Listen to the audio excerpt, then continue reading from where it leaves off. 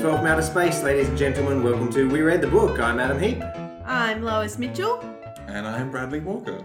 Yes. Yay, Bradley's back. Yay. For round two. Thank you for having me again. This is your debut with me as a host. Yes, though. it is. Yeah. Prepare to be I challenged. think you mean as a co-host. All right, we're going to dive right into our question of the week. We have some. How would you phrase this? And what are the themes of our topic this week, Lois? So our question of the week this week, usually Adam comes up with them, but I campaigned for this one. Who is your gay exception? Who wants to go first? Well, both of you just looked at me, so I assume that I'm going first. Yeah. Ewan McGregor.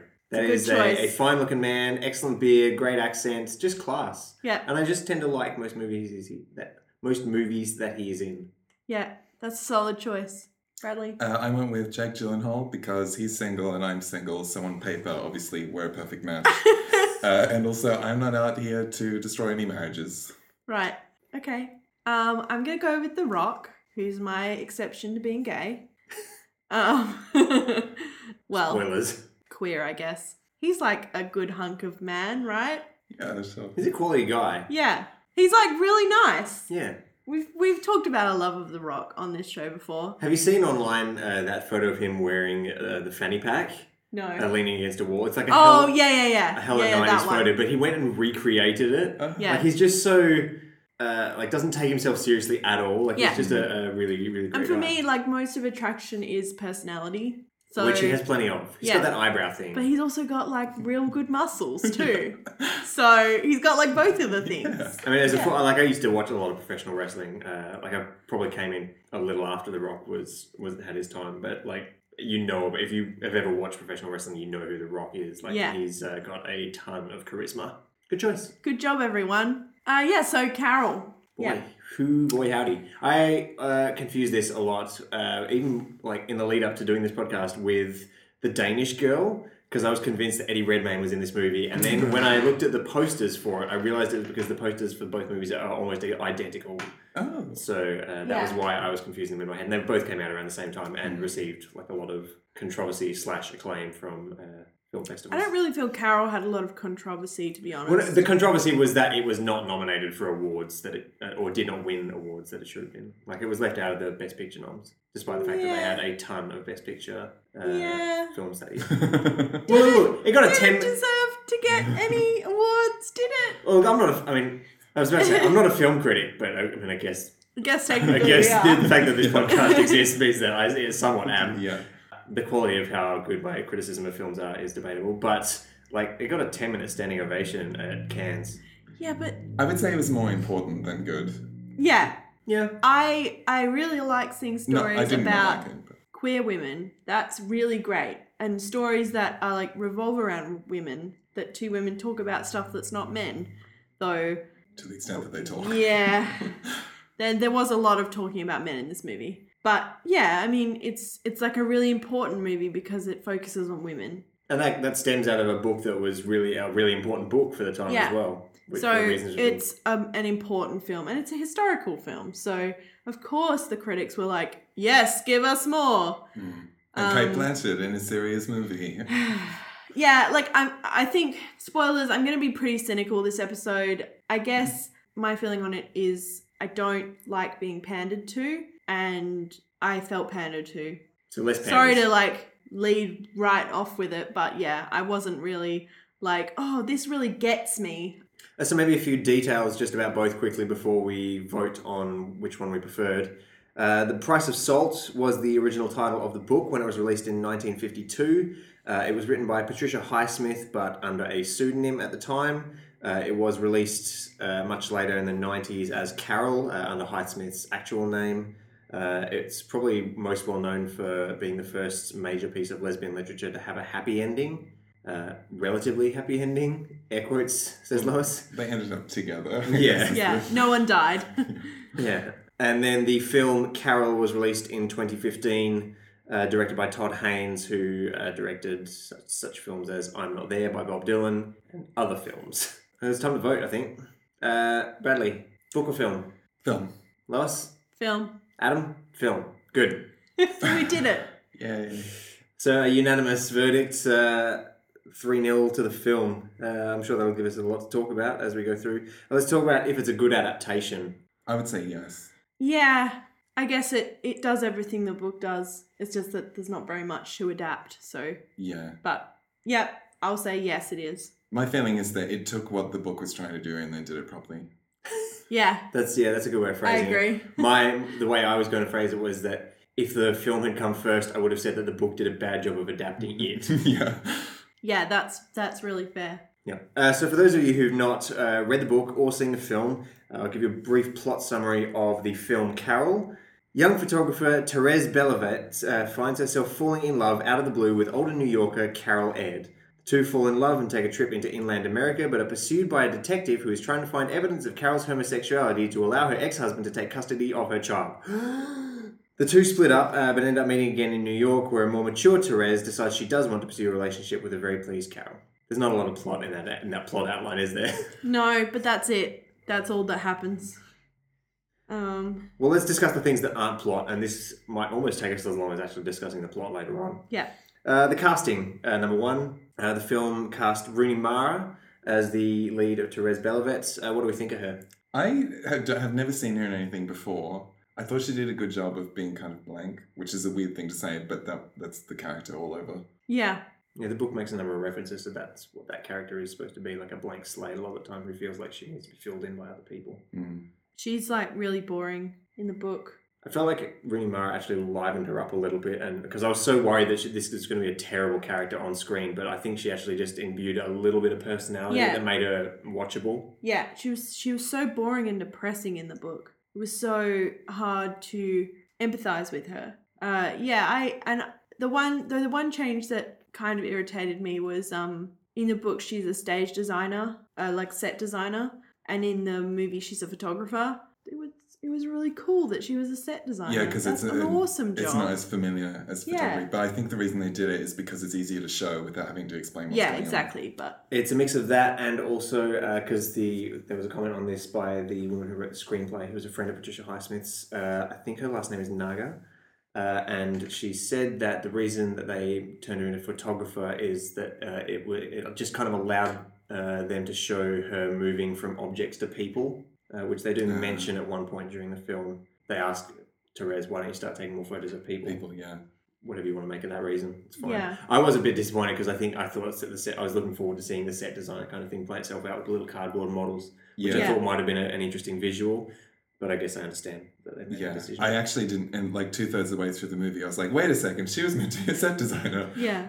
You notice, like, right from the outset when they're talking about her being a photographer, they're like, oh, that's what they've done with her job aspirations this time around. I think it probably did save like 10 minutes, though, to go with that, because for the set designer stuff, you sort of have to explain what that is, because you would probably assume she's an architect or something if you just see her building models. And it is a long movie. Is it 2.5?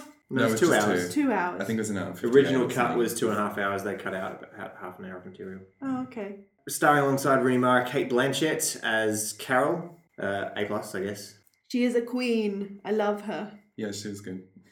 Again, this was a character who was like, I wonder how this will get portrayed on screen. And again, I think they actually portray a more diverse character on screen than is featured originally in the book. I think part of that is because the book it's not first person, is it? But it focuses so much on Therese's internal monologue. Yeah. Whereas, of course, you can't really do that in the movie. So I think the movie shifts a lot of the focus onto Carol, which also makes more sense with the title, probably. Again, they elected to do that because apparently they wanted to stay with whoever was more vulnerable at the time was one of the reasons that they gave for that. Yeah. But I think it also does suit their story better to kind of just show some events from her point of view and have her be the focus. Yeah. I think it made a lot of sense to shift it more onto Carol, probably. I liked that they kept in the movie how predatory Carol is. I was really worried that they would make her more feminine, in quotes, because a lot of movies, they'll make the female characters less aggressive because that's what people expect. And it was kind of uncomfortable watching her, like, kind of manipulate this young woman, even though it wasn't abusive. It wasn't like she was getting her to do stuff she didn't want to do, but it was manipulative. She knew that Therese didn't really understand her own feelings and she was taking advantage of that. So I almost felt they toned it down more than they could have in the film. Yeah, I felt they that did tone character's- it down, but they that kept character it. definitely dominates more, I feel, in the book. Yeah. I mean, there's still elements there. I think it was most noticeable for me in the scene where Therese is playing the piano and Carol keeps stopping her to talk about stuff Yeah. and ask her questions. Yeah, and I things think like that. to me, Carol seemed a lot more aggressive in the seduction, I guess, in the film. But I don't know how much that's just because in the book I may not have noticed because it was going on and on about Therese's feelings. Yeah, and in a movie you have to show Yeah. and not tell. Yeah, So- like in the book, I didn't even know Carol. I didn't trust that Carol even liked Therese really the whole Yeah, time. exactly. Like I was doubting until about halfway through that this was. I was like, oh, are they actually going to be a couple, or is this going to be one of those in inverted commas lesbian movies that is like they're really good friends? Yeah, And then they were yeah, lesbians, but yeah, It was like the whole thing in the book is that it's a will they, won't they, and it's painful Yeah. because it takes up so much of the book. Mm. Out of 200 pages. and then it takes a sharp right hand turn in the last third because it's suddenly a thriller about they've been found out, so will there be jailed, or yeah. will Carol's daughter be taken away? For me, the book is basically plotless until they mention the word detective. yeah, Yeah. exactly. And once that happens, I was like, oh, this actually has a story, and now I feel a little suspense and what's going to happen next. Yeah, it's Yeah. one- And something that I was remotely interested in beyond. I like this girl. Does she like me? Yeah. I feel like we're maybe the wrong audience. Like, I mean, I know me and Adam, this kind of will they, won't they romance, we're not really super interested in watching that. I mean, it's good for us to watch that and read that kind of stuff because it's like more variant in our... Broadening your interest. Yeah, but it's not the stuff we gravitate towards. We gravitate towards sci-fi and fantasy movies. So, it's just different to what we usually watch. I feel Which like generally have terrible romances. so- Yeah. Well, but also I feel like that. I mean, I guess yes, you would call this a romance, but it felt more like a movie about two people who tell us they love each other, but you never really see them have any chemistry or. Like, Yeah, that's exactly... I wrote a note They don't at even one do point... anything together, really. Yeah, I wrote a note at one point that if this love story was shown on screen between two heterosexual people, I would be like, they don't really love each other. Yeah.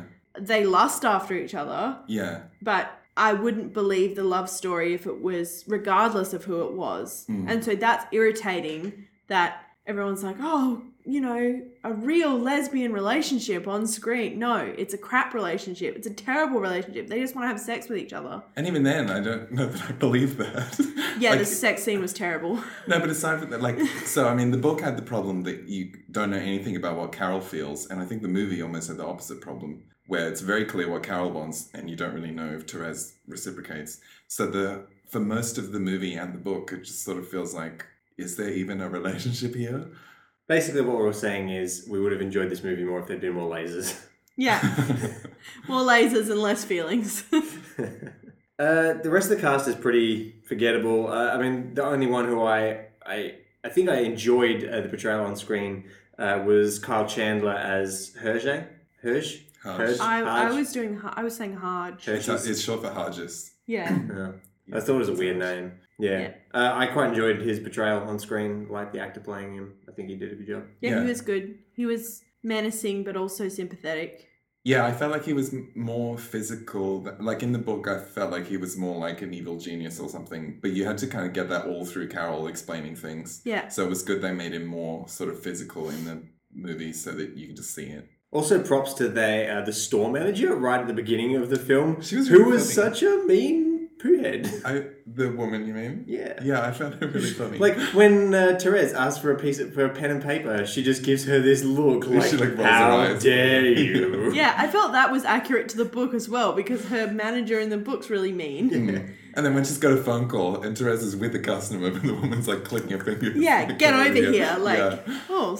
that was really funny and good because it was like how you can create characters out of side characters without them having to explain anything about themselves. Just through a few actions and a few the way they present themselves. Yeah. We knew exactly we knew that lady had been given a little bit of power and basically just lorded it all over the other women on the shop floor. Yeah. And you were like, I really don't like you. The fact that we're talking about like this moment just kind of exemplifies how little most of this Yeah, this exactly. plot actually matters, which is a little sad. But Yeah. let's talk about maybe the set and the design, the costumes, sort of thing. That aspect of it. The film actually moves the plot forward in time by about maybe 5 to 10 years.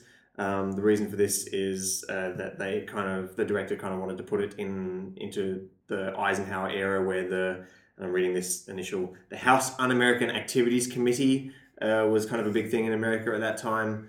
And basically, it just meant that the government wanted to be able to know more information on private citizens and what people were doing. So it in their was own the homes. late 40s, early 50s. It was the in the only movie. Well, in the movie, there were a couple of points where I think they revealed that it was probably about 1952, which was when the book was released. So that might be why they did it. Firstly, there's a bit where they talk about the president-elect, and Eisenhower became president in 1953. So I'm assuming he was elected in 52. The other thing is, shortly after that, on the TV, there was, I think, Eisenhower talking, and he said something about them being just over halfway through the century.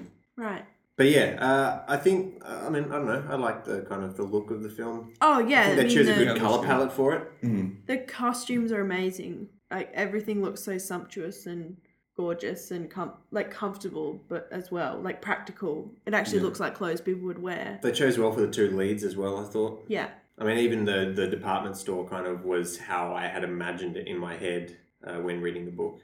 It looked good.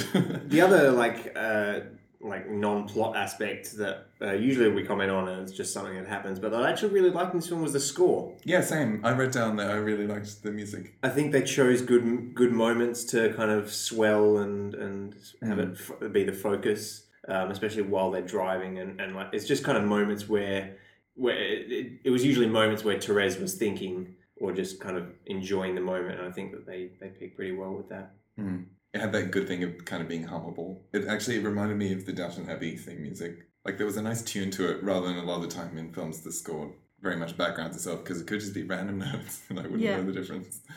Yeah, I think they strike a good balance of it being noticeable and in the background. Mm-hmm. I didn't really notice, to be honest. Just the first time she drives her to her house, when they're in the tunnel, I was like, this is stupidly arty. But I didn't really notice it. Let's talk about the plot then, shall we? This could be an interestingly short podcast. Well, we'll the see. way that we're going, but we'll see how we go. So I guess we start off with the two meeting now. The movie uses a framework for the story, in that we kind of see the end before we see the beginning. Yeah. Although I didn't realize until it came back at the end that was the end, because they're just meeting with each other, which is what you're about to say. And that happens so many times that I actually thought could have been the film any that of they them. weren't going to revisit that, and it was just like, oh, we assume that slots in somewhere. Yeah, I thought it would have been somewhere towards the middle of the film. Yeah. I assumed it was out of time with Yeah. the rest of the film. Yeah, it was a bit weird. My assumption was that it was one of either the last meeting that they had before, where the one that The one actually that it was. turned out to be, Yeah. or that it was maybe their first meeting. Yeah. I It thought had it was to have kind some of... sort of significance. But... Yeah, I thought it was kind of cool that it turned out to be the final one, rather than just being randomly out of time for no particular reason. I suspect for all of us, having read the book first, it was kind of weird having this character who's not in the book appear and kind of disturb them in the middle of their meal. Jack. Oh, Jack. I actually thought that he must have been in the book and I've forgotten who he was. I think I did the same thing. I thought he was Richard at first, and then obviously it turned out that he wasn't. Yeah, she called him Jack. Yeah. So the two meet at the department store. They keep this pretty faithful to the source material. Except she sells her a train set. Yeah, instead of a doll. Yeah. Yeah, they have maybe a little bit more expanded dialogue here. I don't know, I preferred the film here to the book because I just thought that they had more personality. Like, Therese laughs. Yeah. That was a step up from anything that the book did. I found her weirdly intimidating in this scene, and I don't know if that's because they were too close to Cate Blanchett's face or something with the camera, but I was worried that the whole time it would feel like she was this massive predator or something. And there were elements of that, but that was the only scene where I actually felt like she was intimidating. It did annoy me a little bit. I mean, I guess people do meet this way, but I guess I'm revealing something about myself to say that, like, I can't imagine flirting with someone who I've just started talking to in a shop. Especially an employee, yeah. or like if I'm the employee, a customer. Yeah. So in any movie, when people are at a bar in a movie or a TV show and they're like, hey, I'm like, I know that happens, but I'm like, I don't actually believe it because it's not something that I could ever do. And like if someone tried to flirt with me, I'd be like, ha ha ha ha, bye. And again, I think that people that this film is aiming to appeal to, like, I can't imagine those people are the kind of people particularly who pick other people up at bars and shops. I think in the book it was more subtle, and I think the point was just to speed things along a little bit. Yeah. But also, so then I was going to say, in the movie, they facilitate her getting into contact with Carol by having Carol leave her gloves. And in the book, Therese actually goes out of her way to contact her and sends her a postcard to say Merry Christmas. So to me, that's a huge change because one makes Therese, like Therese still has to make the choice to send the gloves, but that's a kind of passive action. Like she's just returning something that she left there. Yeah. Whereas like in the book, that was probably the one thing that she did that made me convinced that she wanted to see more of Carol. Yeah. I mean, she kept thinking about it. She kept thinking about it, but it was the one action she proactive took. thing she did, yeah. Yeah. Whereas in this, if Carol left them on purpose, which she That's may creepy. have, but I guess it shifts the agency more to Carol, which Yeah. the whole movie does a lot of. It would have taken 3 seconds to show her choosing a postcard and sort of dithering about whether she was actually going to send it and writing Merry Christmas on it and sending it to her. But it took half a second to show the gloves. I didn't read that. I definitely did not read that as Carol left the gloves on purpose. Like, I was pretty sure it was just an organic sort of thing that happened. But I agree that it does kind of take a weird element out of the character that probably should have stayed. Yeah, and we'll talk about this later probably, but Therese is nothing if not passive in the movie, so... And then I guess they just... Then there are some scenes where they fall in love. Yeah, I wanted to talk about this a little bit because this was one of the problems I had with the writing in the book. Like, fine, it's a book where it's concerned with mundane things. As far as people falling in love can be a mundane thing. It's concerned with the day-to-day. That's fine. But I feel like Patricia Highsmith doesn't know how to, like, write characters that have actual lives because it felt like, to me, that they went from meal to meal to meal to bed to meal to meal to meal to bed. Especially once she and Carol started hanging out together, it was so much of, well, what should we do today? Let's go have lunch at this place. It just didn't feel real, especially the sleep thing. It really felt like, so about 3 or 4 times in the book, especially the first 2 times, Therese is over at Carol's house and Carol's like, you should just sleep here, and then basically puts her to bed like a child. Yeah, asks her if she wants some warm milk and tucks her in. Yeah. It's very weird. And Didn't Therese ask for Therese milk? asked for the milk, yeah. Still weird. Yeah, and it was like, I couldn't figure out how to end their date, so I'm going to end it with bed.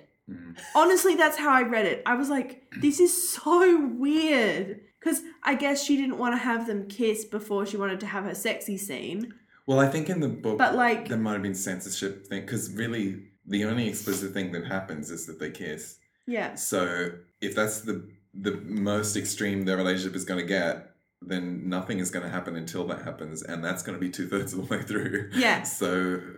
Yeah, exactly. So it's not like they can kiss each other goodnight. I mean, but yeah, a more skilled writer would have had lingering hand-holding or just lingering glances if you don't even want to go that far. Like, or saying things. Or saying things. So yeah, I found the structure of the book really weird. There were so many descriptions of what they were eating because it was just like, oh, well, I don't know where they could be having this conversation, so let's just say they're having a meal. It really felt like that. And so that was kind of irritating about the writing. And then the movie replaced it with smoking and drinking. Yeah. But even that happens right from the outset. Like, you spend so much time in the department store talking about like Therese's experience of this one woman who she would be in the store forever. Oh, yeah. And, I'm just like, what does this have to do with anything? Like, by the end of the book, I thought back to that moment because it was something early, so it was something I still remembered. And I was like, that didn't mean anything. Yeah. It was really weird as well. It was foreshadowing that she likes women.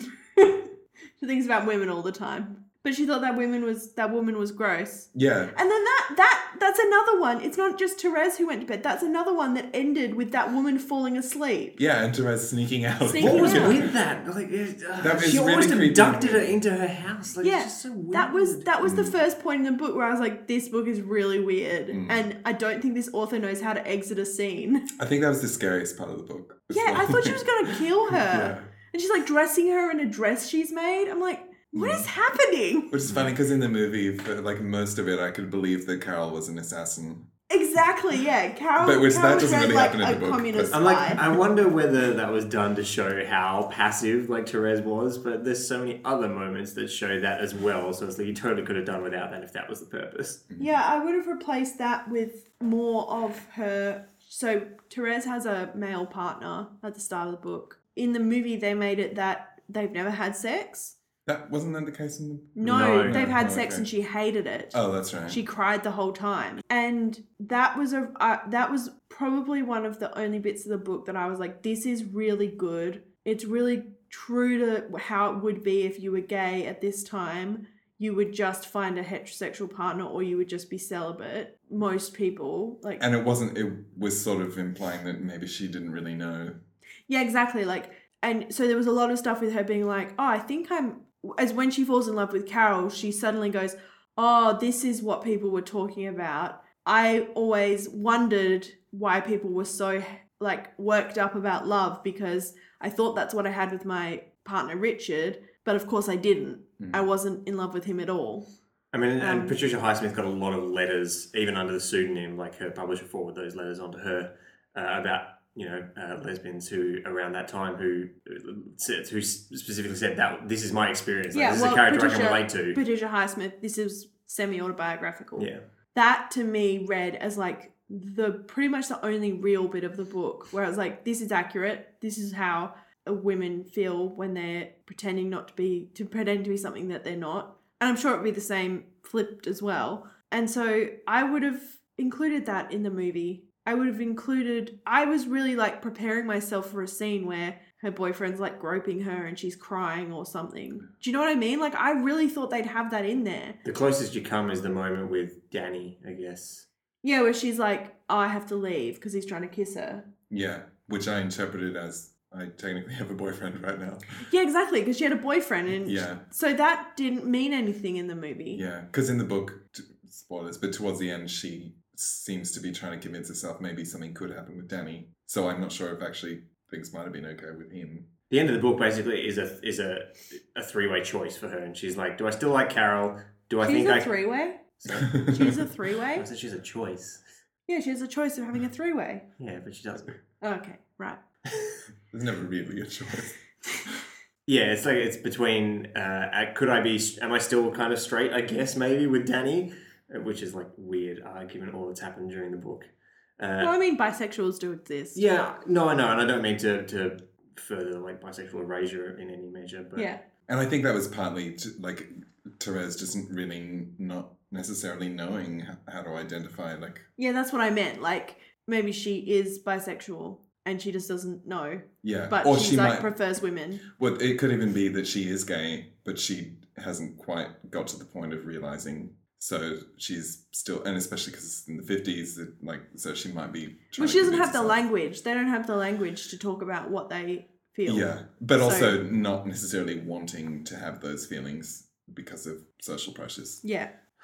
it's just a mess, like an angry melee of feelings and emotions in the book, and not a lot of plot to spur it on. So basically, they fall in love. There's stuff. She goes to her house. She falls asleep there. They have lots of meals together. Or in the movie, so what the movie does well is it introduces Haj and the custody battle with the daughter much earlier. And as we said, Haj is more of a presence. And so you see him trying to convince Carol. And also it's very clear that he knows that Carol is gay and that he knew about a previous relationship she had with the woman, Abby, who's presented as her best friend. That suits the story so much better. It actually means that plot drives the story, Yeah. the movie forward rather than 2/3 of feelings and then plot kicks in. Well, I think a Yeah. lot of this is stuff that did happen. It just happened later. Yeah, but that's what I'm saying. Yeah. Introducing that plot earlier, like, just covers that massive Yeah. gap of nothingness that is the middle third of. And there were other things that extended backwards as well, like meeting Danny and talking with all Yeah. Teresa's friends and stuff. So, like, that's really good in the movie. And you even see her talking to a lawyer at one point. But basically, all that happens. And then I would say the plot really starts in both when they go on their trip. And you really get that feeling reading the book. I was like, clearly something is going to happen on this trip because nothing has happened until now. And if it doesn't happen here, I don't know when it will. Yeah. But I did get that feeling. I'm like, narratively, something's going to happen on this trip. Like, we have to learn something important. Otherwise, why would I keep reading this? I don't know. Like, I felt in the movie that the plot kicked in a little earlier. Like, starting from maybe the second third of the film. But it certainly flows better from when they go on their trip. Yeah. Suddenly like- you're like, okay, I can see where this narrative arc is going. Yeah, I guess before that, it was showing you a bunch of different things that were mostly kind of interesting, and for the levels the movie becomes interesting.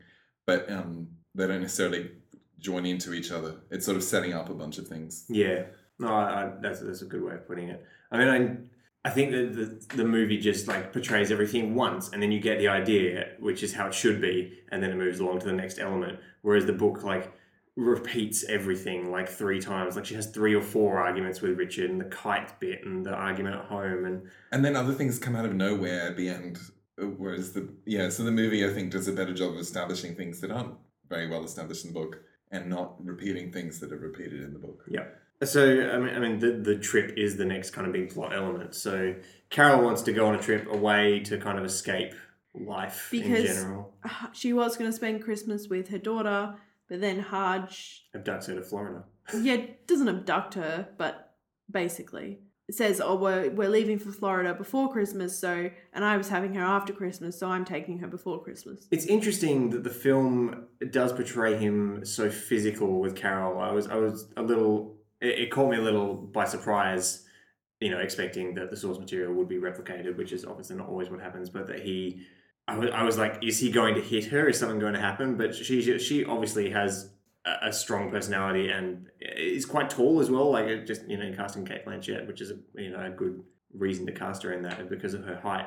Like, she actually, Haj was drunk at one point and falls down, but you're like, does she push him over? Like, it's like she doesn't just take abuse easily. Which I think like all ties into this character and why he's so bitter as well, because it's not just the fact that she likes women, though that's like the major thing. It's that she's not like the submissive little wife that he wants. Yeah, I think also it was good that they did a good job of balancing it so that they could show that he was angry and stuff physically, which makes it so you can see it rather than having to be told about it. But also things like him falling over, where she may or may not have accidentally pushed him or whatever, was good to sort of just reassure you, okay, he's not actually going to beat her up or anything. Yeah, he's not a monster. He's just Yeah. angry. He's Yeah. he's just like emotional. Which is important, I think, for that part of the plot. It's because, you enter into a domestic violence thing, that's a whole other kind of theme that you don't really need to add on Yeah, to. and then it really complicates the thing with him getting custody of their daughter. Yeah. So. Yeah, and also you have to be really careful because we don't have a lot of movies with gay women in them. You wouldn't ever want to suggest that Carol's character was gay because she'd been abused by him. Yeah. So, and I mean, it's not in the book anyway, but like, I would have been really mad if that had happened because it would have completely undermined the story. Yeah, a lot of people do blame people being gay on like previous trauma. So you can't, because people are stupid, you can't put that kind of thing in a movie like this because then people will draw dumb conclusions from it, is basically my point, I guess. So they go on the trip. I was thinking, this is where all the plot happens, but just thinking over it, like, again, the plot points are just kind of repeated here. Like, the trip is a plot point, a major one, but it's mostly just them going to a bunch of different towns and having more of the character same. moments. And eating. And eating. Yeah, like I do prefer what the film does with the character of Carol in this instance. I think they make her much more likable. She is less flitty between I seem to hate you at this moment for no particular reason. I mean, I guess I understand that she is thinking about all the stuff that's going on back home, but it's just like, well, you're kind of being super dickish to a girl who is much younger than you and clearly is interested in you. Yeah, like you convinced her to come, and then you Shun her. and then you say like, "Oh, you don't talk to me," and she's just like sitting there thinking, like, be nice to her. You should know what she's like by then, or else Yeah. you shouldn't have gone on holiday. Yeah, exactly. Because you're clearly you're interested in her for a reason. It's like, I feel like sometimes they thought that they were already progressed to the stage in the relationship where you are kind of over the honeymoon stage and you just like start seeing each other's flaws sort of Yeah. thing. But it's like, well, they've only known each other for what, like 2 months. And they're not even really together yet. No. At this point. No, I mean that does happen on the trip. They end up kissing and They have other sexy stuff. times. Sexy time. Yeah, which was either not in the book or Sexy just times, I implied think, in are the maybe movie. implied in the book. There was a passage, so the same point in the movie where they had sex, in the book there was a paragraph that I wasn't sure it was maybe a metaphor for them having sex. No, I'm pretty sure it was a metaphor. Right, because What it was was this bit? I don't describing remember this. like circles of Yeah. feeling going through her body or whatever. Yeah, which- no, I'm pretty sure that was all a metaphor for Oh, sexy yeah. times. I thought- do not remember that. That's because you guys aren't women, so you don't understand women's Well, sexuality. I don't understand sexy circles. Yeah, No, but well, it just was Bradley, you're doing reminiscent better. of- Obviously, I've never experienced orgasm as a woman, but it was very reminiscent of passages that I've read in other things. Yeah, that's what I was like. This is lady sexuality. Yeah. Which is good to portray, you know. Yeah. Like it's, I mean, Well, as a metaphor. Yeah, as a metaphor. Yeah, because it was like, is this a metaphor for sex? Is she asleep? Or is she just really, really right now thinking about how much she loves Carol? How much you love circles. man, I love Carol. I love circles. I love me some circles. What do you think about the way that the sex scene was filmed? I was just going to talk about that. I Yeah. hated it. It was like a porno. I really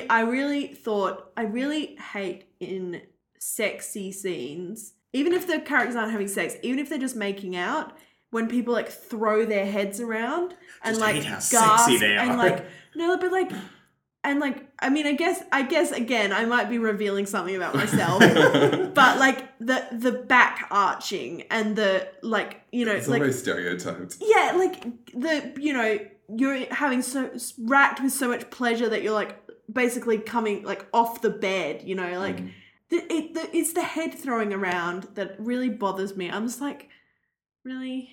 No one's been this passionate in bed ever. I would find in this scene the Adam. I'm sure they have, but I don't know.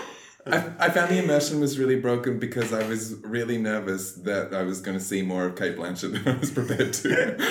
I don't like. So basically, when there's nudity in a film, if it's an actor I don't know, it doesn't really bother me. But I feel like when it's someone that I'm familiar with, when you being a do see perv? things, yeah, I just feel like you didn't need to show me that. Don't feel like you have to do this Yeah. in the movie. But then it's also weird when one of them is naked and the other one isn't. My viewing of this scene was definitely compromised because I was watching it at work, and I work at an airport with lots of people who wear fluoro shirts, and the kind of people who work in fluoro shirts, if they see what you're doing, I'm like, oh, what's going on there? And I was just like, so I was kind of like just in the corner in the couch, like with my laptop screen that folded down. I'm like, oh, I'm watching this movie, guys. Yeah, I will say that I thought it trod a really good line between being tasteful and explicit. So like it didn't shy away from showing Boob. no, like lesbian sexuality, like yeah, I'm not gonna be specific, but if you want to see it, watch the scene. But it also didn't show like full frontal nudity. Yeah. So it really like trod that line basically. So that was good. But I just find the like cliched passion in these scenes cliched. So I'm just like bored by it, and it just completely ruins any of that for me. I'm just like, I'm embarrassed for everyone involved. Probably doesn't help that it doesn't feel entirely justified, especially in the. I mean, again, the book is kind of vague on what actually happens, but that the lead up to it is so compromised by their wavering stance on each other and how often they flip between do I like you, do I not. And the fact that, I mean, so in the book, it was only like now that it was like, oh, Carol actually does have feelings. Because even before that, I was like, I know Carol likes women, but I'm not convinced she likes Therese. Like, is she even interested at all in pursuing this? I guess it was sort of at this point that things really started to happen as far as, they're in a relationship. But it was interesting that in the movie, I don't think they said they loved each other yet. Whereas in the book, that's what started this. Yeah. Yeah, so they certainly saved that for the end of the movie. Yeah, I much prefer the movie and what they do with it in general. So then the next morning, Carol goes to pay for their hotel room, and there's a telegram waiting for her, and we don't see what it specifically says, but then she storms into another room in the hotel with a gun, and there's a guy there, and it was the room next to their room, and there's a guy there who's a real creeper, and he's like, I recorded you having sex, and I've already sent the tapes to your husband. All right, now bye, lol. Now, again, I wonder what I would have thought if I had not read the book. But having just read the book, as soon as that dude came on screen, like, and he was just greeting her to help her get ice in the middle of the night, I was like, I know exactly who you are and what you're doing. Because we met him twice before, twice before this. That was really weird to me, because why is the private investigator who's following them going out of his way to make sure they know what he looks like? Because he's a gross, creepy perv. Yeah, but he wants them to know. It's sort of specifically going against what is good for his job. Yeah, I know, but... because now they're going to be like, why is this guy following us? Yeah, but he's a gross, creepy perv, so he doesn't care. It was just... I thought that was realistic. It was realistic for him being gross. Anyone who would take money to record people having sex, any people, regardless of being gay or not, is a gross, creepy perv. And a gross, creepy perv would be like, I want you to know that I'm here. I want to get close to you before I record you. And I think it was sort of worked in the movie because there were only like 3 different locations over that period. But in the book, because they went so much further, it made way more sense that they had to be like, wait, wasn't this guy in the last location? Rather than him introducing himself. Because it just was sort of like, how do you expect to even do your job like this? Yeah, it did make more sense in the movie. Yeah. Again, the book just plays this plot point out for so much longer than is necessary. It's just like he follows them to this town and then they think they've lost him. But he's there. And so they run away again. And then he follows them to this town and they think that they've lost him, but he's still there. And so they go to the next town. It's just like, this happens like 4 times. I'm like, okay, just get to the point. So I guess I feel like he's better at his job in the book, but they portrayed it in a way that was easier to follow. Like, it was more entertaining in the movie. Yeah. I guess I kind of like the way that they adapted the moments with the gun and that sort of confrontation between them from book to film. Like, I thought that they did it suited what their purposes on screen, but they still kept the heart of the moment from the book. Yeah, and I think probably from this point on in the film, everything that happened, I was like, oh, that was so much shorter than it was in the movie. Yeah. So everything that happened in the movie was so much shorter than it was in the book, which is nice. Yeah. Also, real talk, how is sound proof? Like, this is my problem with them having super passionate, loud sex. Really, you're in like a hotel and you're not supposed to be, like, gay people aren't allowed. So wouldn't you be like being super silent? Yeah. I didn't think they were being super loud. But he's not, that's the only thing he could have been recording. I know, but then they did a bad job of portraying that in the movie because they play music over the top of it and you don't hear anything, which is fine, but I'm like, okay, well, I didn't. Yeah, so like, either he got specifically like Carol saying, I am having sex with you now, and Therese saying, yes, Carol, you are having sex with me, Therese. A homosexual. A homosexual woman, because we are homosexual women together. Like, he then gal recorded... Pals. Just gals being pals. Yeah, we're gal pals. We're sexy gal pals. Or he, got vague, I guess, moaning. But, like... and I mean, I guess the point is that Hodge is threatening with taking it to court. And, like, regardless of whether it's true or not, or whether, like, she was found not guilty of being gay or whatever, the implication would still be there and that could ruin Carol's life. And that's like the point that the book makes is that like he doesn't need proof. He just needs to be able to suggest it. But also the proof is better in the book because they have things like, I don't know if Carol says it back, but Therese says that she loves Carol and that if they're recording that moment in the book, then that would be recorded as well as the sex. But also they have things like the letter that Therese left for Carol in the house and all the things that the maid had overheard. Yeah, they imply that there's a lot more than the dictaphone stuff happening in his investigation. And it's very clear that they don't actually know how much has been recorded because it was in various locations potentially. But also, there's nothing illegal about 2 women saying they love each other. There's nothing illegal about 2 women. I mean, again, I realise all of this stuff is like, would be character considered character defects. But I just think there's like a bit of a hole in the story there, because I just think like, wouldn't you need like solid proof that they were lesbianing? You Like- might. It depends. I guess the whole point, as you were saying, is that they're going to take it to court and have to argue things, and it might be enough to sway a judge that morality is an issue. Or Yeah. whatever. Well, also because of like gender bias, so they would be Yeah. more prepared to believe Harge than her anyway. Yeah. Yeah, it's just And of course they would be correct in believing him. they would. It's just Yeah, unfortunate. that is fair. The judgment that follows, of course, is It wrong. is but- wrong, yeah. but he is correct that she is gay. So that happens. So basically, the end result of the whole incident with the private investigator is that Carol knows that she's going to be embroiled in a legal battle to get custody. So she kind of has to choose between Therese and her daughter.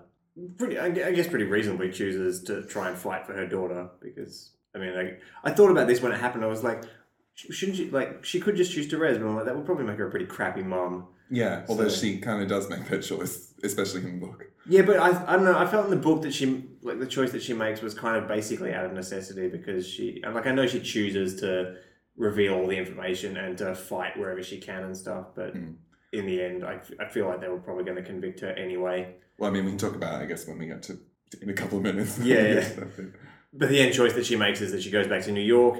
It happens in different ways, in very different ways, actually, in book and film. So the film, like, they have another night after they are originally discovered of Sexy Times, and then in the morning, Therese wakes up to find Carol has gone, and Abby is, like, just sitting in the room, just chilling. Smoking. Yeah, also lesbian Abby. And so she's like, yeah, she's not coming back, whatevs, and drives her back, I guess. And I thought that was good because it shortened things a lot that didn't really need to be as long as they were in yeah, the book. in the book, before Therese gets back to New York, she basically continues a road trip for another month or so. She holds out expecting that Carol's only going to be a week. It turns out that Carol is going to be away for like a month and a half trying to fight this. And then there's a bit of back and forth about, oh, I don't want you to call me, but you should call me. Why don't you call her? I shouldn't call her. Yeah, and then the phone's Oh bugged and stuff. my goodness. I just did not care at this point. I was Yeah. like, just get to the point. It also meant that all the stuff where Therese had met Abby before could be cut from the film and just put in the spot of how she's getting back to New York. Yeah. Yeah, so like the conversation, I mean, it wasn't word for word, but like they have a conversation about Carol way earlier in the book.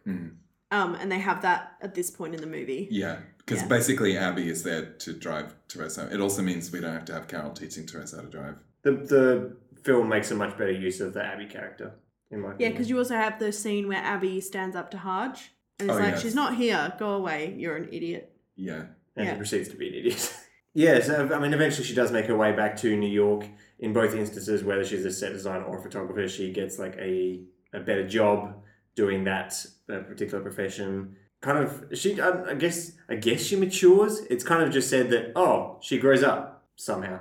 All right, someone explain to me, in the book, she sees this painting and like has a fit or something over it. Like she just looks at it and runs out of the library that she's in. It's like, she's like, it's a painting of Carol or something. I had no idea. I think it reminded her of the nun at the school or whatever or something. It was so Yeah, badly Oh, explained. or she'd seen the painting before. I can't remember now, but it was that whole section in the book. When I finished it, I was like, I'm not really sure what just happened. Yep. And I I agree. feel like either it was bad or it was good, and I need to reread it and work out why I was confused. I feel like it was bad because if both of us did not get it at first read, then you're not doing your job. And I don't Well, remember. I guess that can be I mean, I don't remember a lot now of that Yeah. anyway. But it could be that a lot of things that happened either didn't really make a lot of sense or they were more subtle than I noticed at the time. I'm not particularly willing to give this people credit to believe the latter. She makes her way back to New York, grows up, I guess. Well, that was the other weird thing in the book was like, wait, so what was the purpose of that? Whereas in the movie, it was just sort of she just kept doing her life. Yep. The film gets back to the scene that we saw at the very beginning where Carol finally manages to get Therese to meet up with her. And Carol offers her the choice. She's like, will you come live with me? Because now we're divorced and I'm living on my own and no one will stop us being lesbians together. And Carol's like, oh, no, Carol. And Therese. Therese is like, nah, I'm grown up. Yeah. Which I guess... Or is she? Well, in the book, I was like, why are you saying no? But in the movie, I think because they shortened the gap between Carol leaving her in the room in the hotel, She's still pretty angry. it sort of at felt this. like she's probably just annoyed at Carol. She still feels a little betrayed. In the book, they're like, I feel betrayed, very betrayed by Yeah. you, but lots of other things. But in the book, I wasn't sure if it was like, no, I don't have those feelings anymore. And then when she goes away, she realizes it's still love. It's just different or something like that. I don't know. I really wasn't that sure what was happening. And then she Oh, goes wait, sorry, back to her. before, well, we're talking about the scene from the beginning that comes back again. When Carol comes in and Therese is sitting down, there's already a jacket on Carol's chair. Is there? And I wasn't sure if maybe Carol had got there first and then got up to do something and came back. That's weird. It was very weird. I was like, Continuity. I wrote down, whose jacket is that? The most interesting question in the film. I mean, Carol at this point in the film says, I love you, and then Jack arrives at the worst possible time, and Therese, so Carol opts to leave. And basically, I mean, but it matches up pretty well actually here. I thought this is probably the most faithful it ever gets is right here in this moment where she goes off to another party and Carol goes to a separate party. And the party that Therese goes to, she meets another girl there who is like a famous actress. In the book, yeah. Yeah, and she's just another girl in the film. But there's a moment where she's like, could I be lesbians with someone else? And then she gets all weirded out and is like, nah, I like Carol. And then goes back to Carol. And that's the end. In the book, that bit was quite long. And in the movie, I don't know if I had this feeling in the book, but in the movie, I was like, the only thing left is for Therese to turn around and find Carol. So there better not be 20 minutes of this other party and talking to some other girl. Yeah. And then there wasn't. So that was great. That was good. But then I almost wish that there'd been like a little more explanation or a little more time spent with that girl. Well, I think maybe that might have been some of the half an hour. I cut. wonder if that was cut. Because I'm pretty sure that was the woman from Portlandia. She was. Yeah. It was weird that she only had one line because it was a recognizable person. Yeah. They get back together. The end. Also, we didn't mention the court thing. Oh, yeah. In the book, of course, pretty much everything that happens to Carol is told to Therese by Carol. And so it's great in the movie that you can actually just see these things happening. Yeah, that court scene was probably one of my favourite scenes. It wasn't in the court, it was like in the chambers. negotiations, yeah. Yeah. Yeah, I like that scene. I found it interesting. So basically, in the film, Carol just is like kind of upset at everything, obviously, for good reason. And then just says, no more negotiating. Here's what should happen. Hodge can have custody of the girl, but I want regular visits, even if they're supervised. And I'm just going to live my life how I am. I did appreciate the way that they took that, but especially the way that what they did with Hodge in that moment was that he basically was not a jerk. In the way that he was in the book, where he was just like, nah, screw you, I'm just going to take custody, whatever. Yeah. In this, you get the feeling that was not... Because you never see what he actually chose to do, basically. They never that's the thing in the book, say you don't really see him, so it's a bit hard. No. And you just go by what Carol says. But I did really appreciate that you get the feeling as she leaves the room and he's calling after her, you see the look on his face. And in that one, like, that's good acting. In the fact that he doesn't say anything and kind of just emotes that he is probably agrees with her. And that's what ended up happening. And she had a really good line as well, which is something like... We're not bad people. Or it was like, so that's what's going to happen, otherwise we're going to court and it will get ugly and we're not ugly people. Yeah. And then he's like, oh no, Carol. Yeah. And she leaves. Yeah, and that was like real good Cate Blanchett acting as well. Like so emotional. She can act that thing where you're talking and you're trying not to cry and you're about to cry and then you start crying. Yeah. Which is like, I imagine, the hardest thing to pretend to do. Yeah, so she's amazing. The other interesting thing about this, I'm pretty sure in the book, she basically just had no visitation or anything. Yeah, I'm pretty sure she just got cut off from Rindy, Yeah, didn't she? so it was interesting that in the book, it was actually sadder. Yeah. But because you didn't see it happen, you had to kind of think it through to realize that it was sad. Yeah. So the movie was more explicit about how sad it is. Yeah. But it wasn't actually as sad as the outcome in the book. But then that scene is, because again, as you said earlier, that scene is not really explicitly in the book. It's just implied that it's taken place. Yeah. So you never know exactly what happened. So that the film does a good job with that scene. Yeah, and I think it's good that they didn't make it as horrifying because that probably would have distracted from the ending of the film. That's a good original inclusion, I feel. Yeah, that's pretty much the end of the film though. So, yeah. I guess anything else plot-wise that we've missed? I don't think so. The only other thing I've written is that the movie does a lot to drive you to expect that they're going to end up together, whereas in the book, I really didn't. It was only when in like the last paragraph or whatever it was, then I was like, oh, okay, they're together. Okay.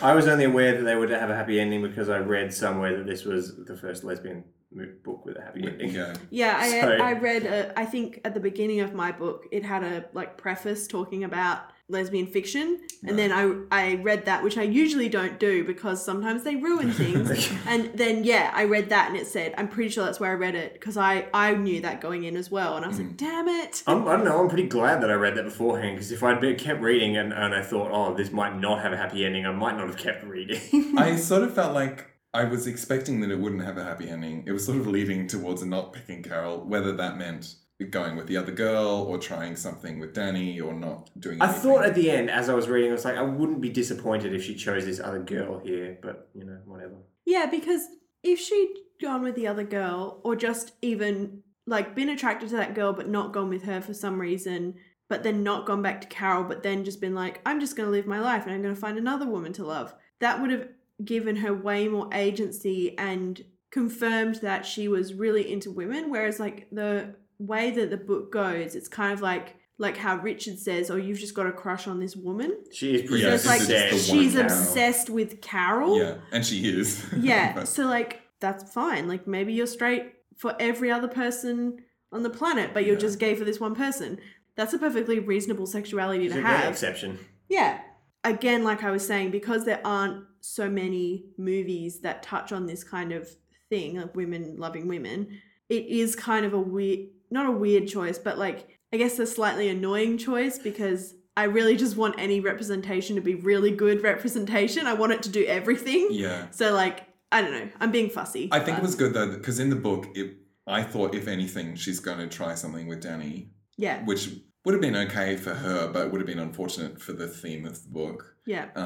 Whereas in the movie, I don't think that was particularly clear as a path she could take. It was so Yeah. she did see him with another girl at the party and was like, "Oh, okay, I guess nothing's gonna happen there." But she didn't say anything. It was all Yeah. just like in one shot. We got the idea as the audience. I'm going to give a thumbs up for the film. This is not normally my cup of tea, as we've already said. I mean, my interests do go beyond just fantasy and sci-fi, obviously. But, I mean, I would never have watched this of my own volition just because I was like, oh, I just want to sit down and watch something. And Yeah. I thought, you know what, this didn't, like, fascinate me, and it's definitely not going on my, like, top 10 films of all time sort of list.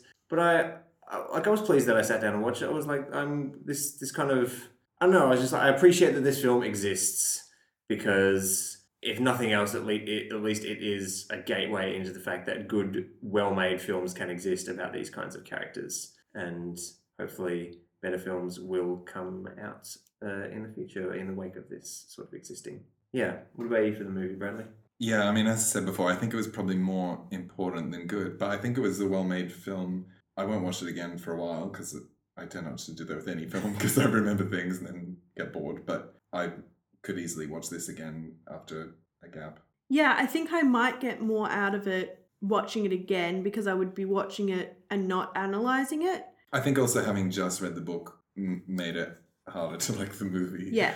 So, I mean, I agree with everything Adam said. I think the movie is a good movie. It's not something I would usually watch, but it's fine. I didn't enjoy the book and I don't think it's good writing. I mean, again, it's more important than good. Like, it's important that there were lesbian writers writing about their experiences, even in a vague way at that time, but it's not good. It's bad writing. Yeah, I would describe the book as 1/3 thriller, 2/3 filler. Yeah. Yeah. So is that a Exactly. not recommend? I mean, I would recommend the film, I think, if only because it's important. But the book, I would probably only recommend if you enjoyed the film. And even then, You'd have to super love the film. yeah. And probably ladies too, if you are already a lady. I mean, as you said, so the book is important as well. So if you're interested in, like, for historical reasons or Yeah. whatever, then go ahead. But if you just are If looking you're for doing a something good to read- thesis on lesbian pulp fiction, this is an important book for you to read. yeah. But you probably already know that Yeah. and have already read it. Yeah, In exactly. which case, thanks for listening to this podcast, and we're sorry we don't like this book that you probably like. Yeah. Yeah, I'm joining the crew. I mean, it's pretty obvious that we all voted film for a reason at the beginning of this podcast. The book is not strong, especially the first 2/3 where it just ambles and takes far too long to do the things that the film does in a much shorter space of time. and I would rather spend 2 hours watching the film than the multitude of hours I spent reading the book.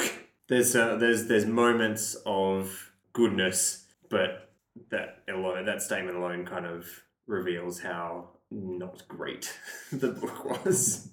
I didn't really hate the book. I just found it very easy to stop reading it after every chapter. I absolutely agree, and I forced myself to continue by reading one comic issue between each chapter. So let's talk about what things that we do enjoy consuming.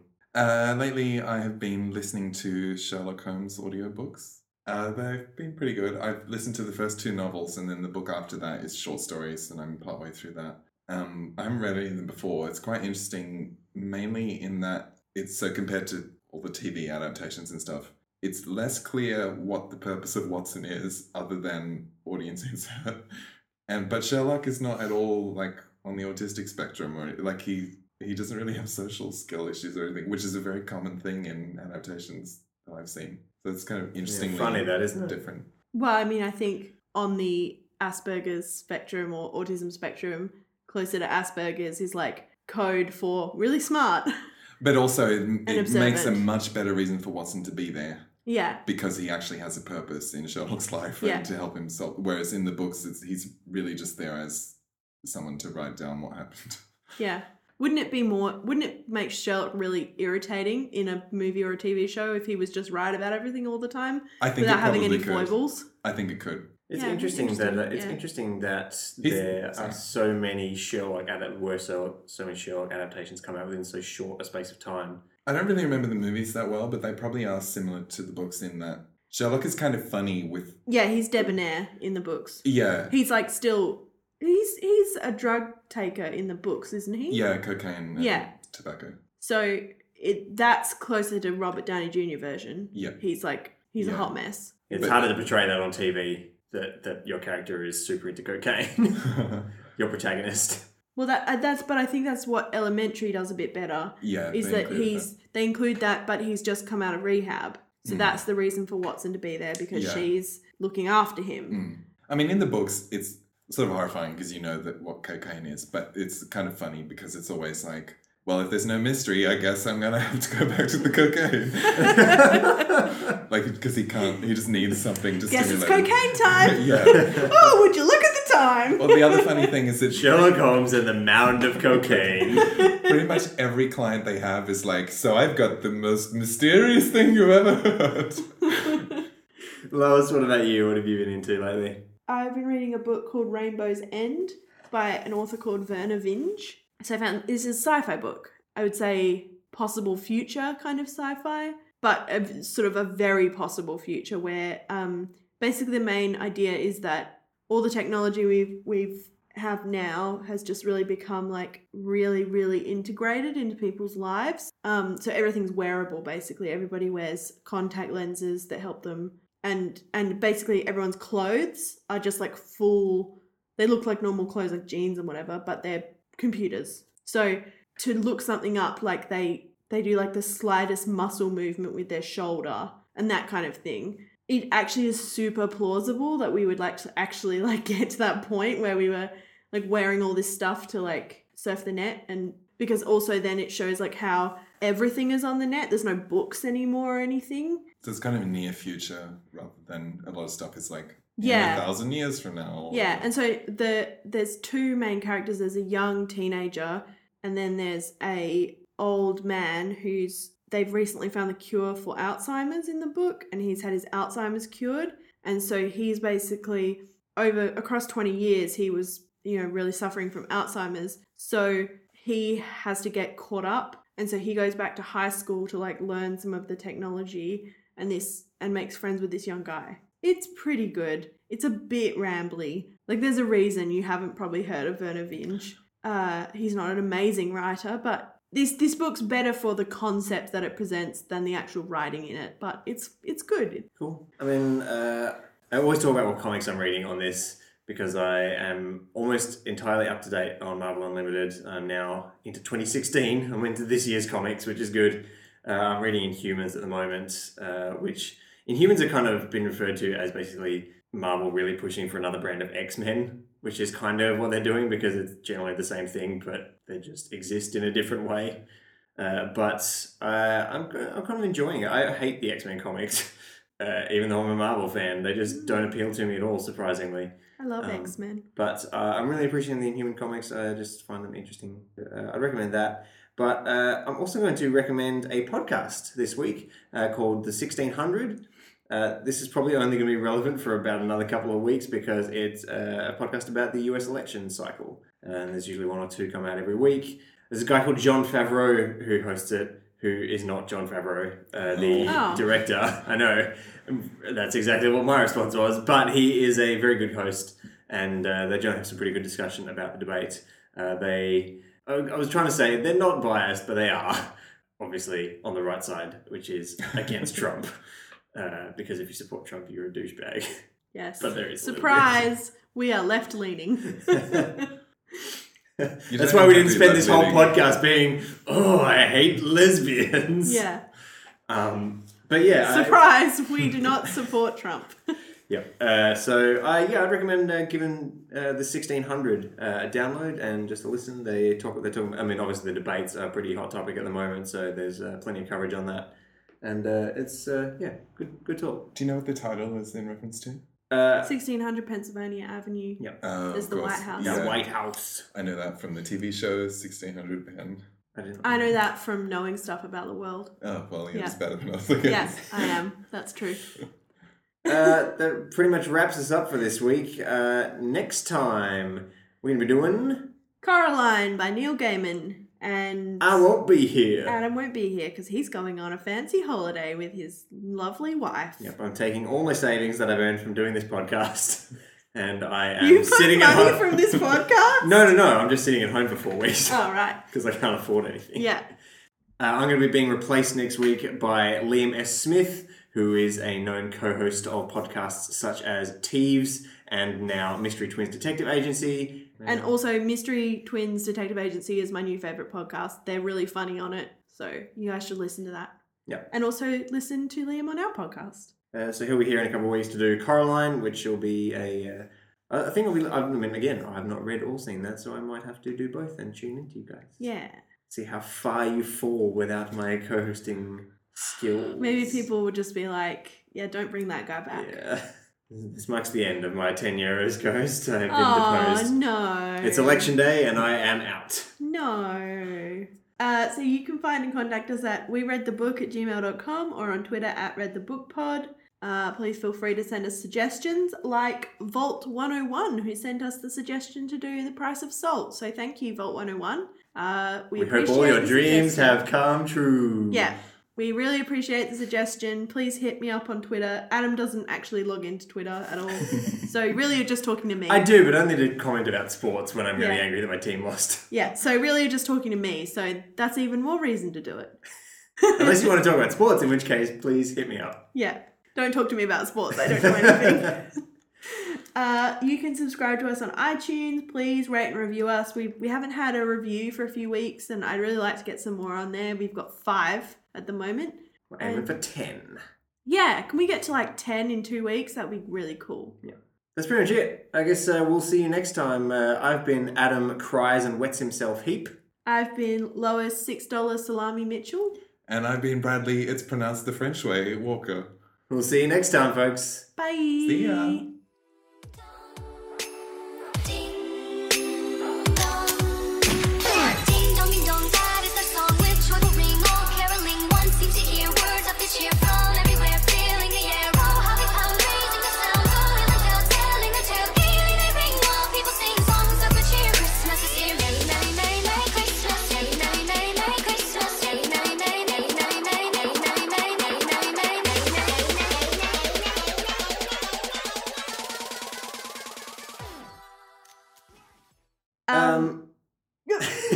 Jinx! Now Bradley is the host. Oh, you talked.